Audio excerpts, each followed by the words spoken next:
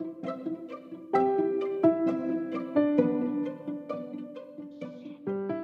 morning to you all in the name of our Lord Jesus Christ.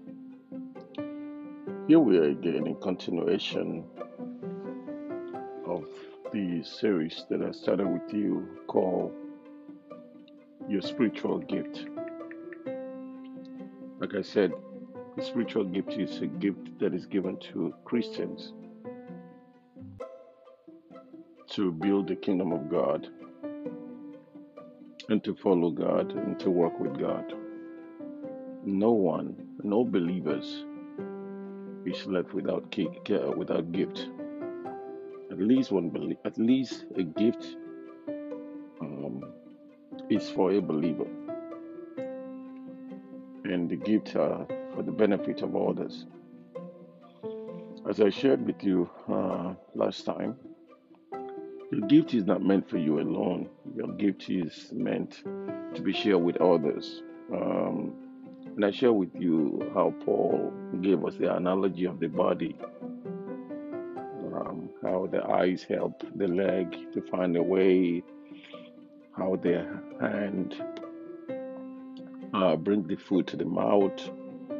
All this form of division of labor that is practiced in the body system is also uh, practiced in the body of Christ. So your gift is meant to help somebody else's gift. Your gift is useful for another. We are needed for we are needed by one another. We are useful for one another. Your gifts are for the benefit of others.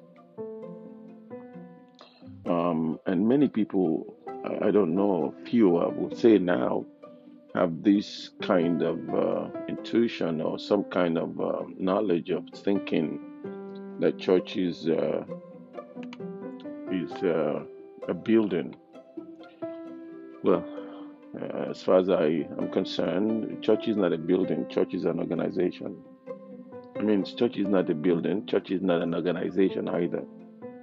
It is not a building and it is not an organization. Church, to me, is a living organism. It's a living organism made up of those who have trusted Christ as their Savior.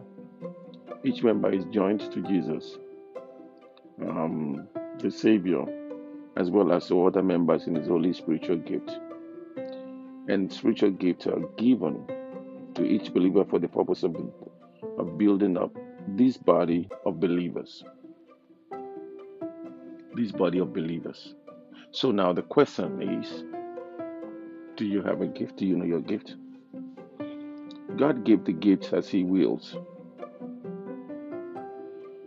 There is no human that have a say in the matter of the gift of God, concerning the gift of God. There's another crucial point which we must realize. The gifts are given according to God's will, not ours.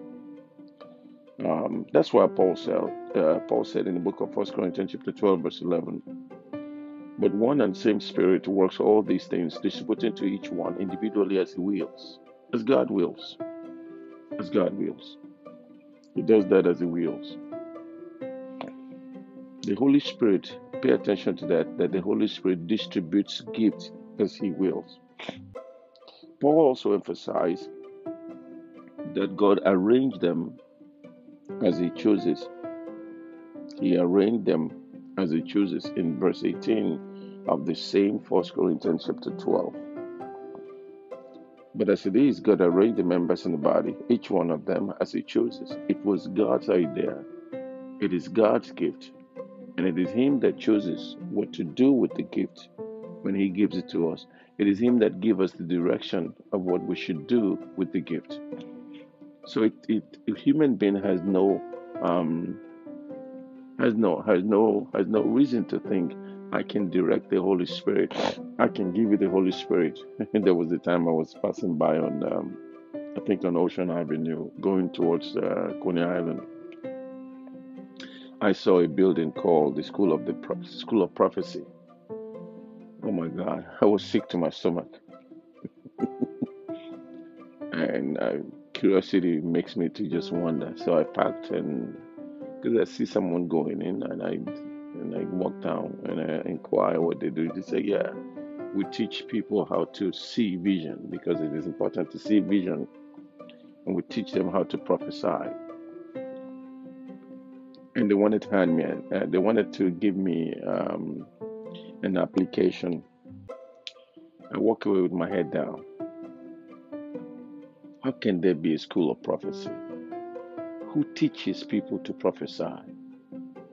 It's very disturbing because this is not anything you go to school and learn.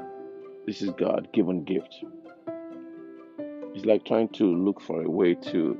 Um, I can't even. I don't. I'm short of words on this because this is something that become very ridiculous.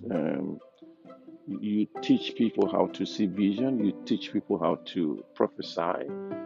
When this is not even human matters, this is God's matter.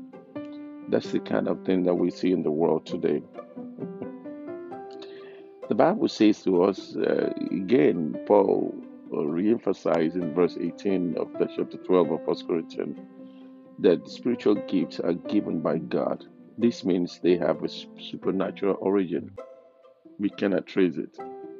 So it is not man that distributes that. You can't buy it at Costco. These supernatural gifts cannot be earned, neither are they given because they are deserved. It is not so. We cannot earn it.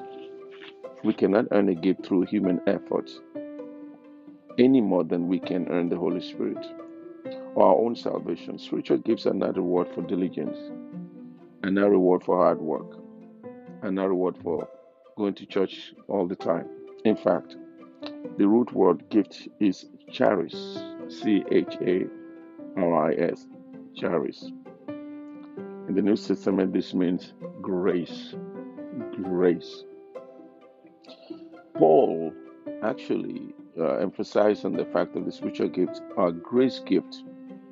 He opened the following words to us back in the book of Ephesians, chapter 4, verse 7. However, he has given each one of us a special gift according to the generosity of Christ.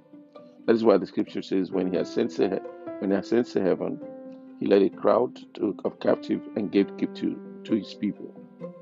He gave gift to all people. So the word grace here also becomes very operative word when we talk about gift.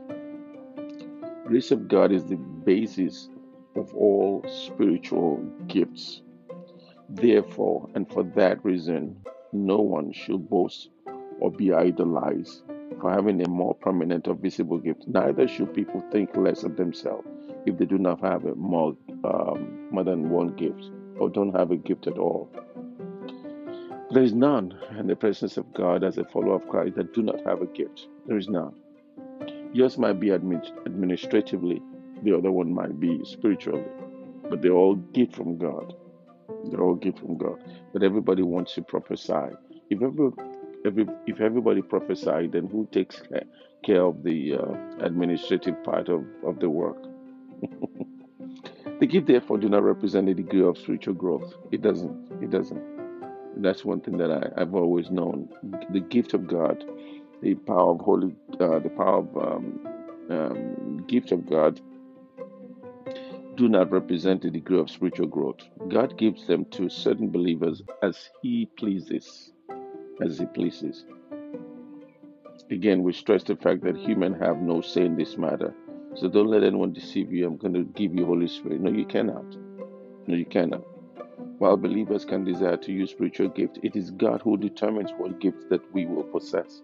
We have no right to insist that He gives us a certain gift. You can't tell God, no, I don't want the gift of dreaming. I want the gift of prophecy. Because everybody wants to prophesy now. It just makes me laugh. Of course, it does make me laugh. Everybody wants to prophesy now. And when people dream, they form dream. They add to their dream. I mean, if the dream is from God, we also know you don't need to add to it. You just need to be open and then let God lead you towards that. Listen, I know the world is so corrupted, but the gift of God is still there for those who know.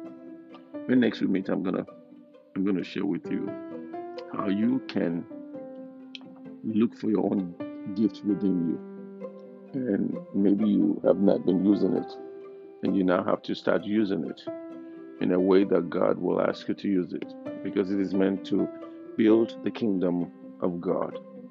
Your gift is not meant to be kept somewhere. And this is why we gather together, we praise, we sing, and there the Lord will speak to us and say, thus says the Lord. And the Lord will speak to people amongst us. And sometimes the Lord can speak to you yourself. So before you throw away the towel and think that I don't have this gift, think twice, for there is none amongst us that do not have it. May God bless you. May God keep you and cause his face to shine upon you. I want to thank you for listening, and I want to thank you for sharing. I'll be back. May God bless you and be safe.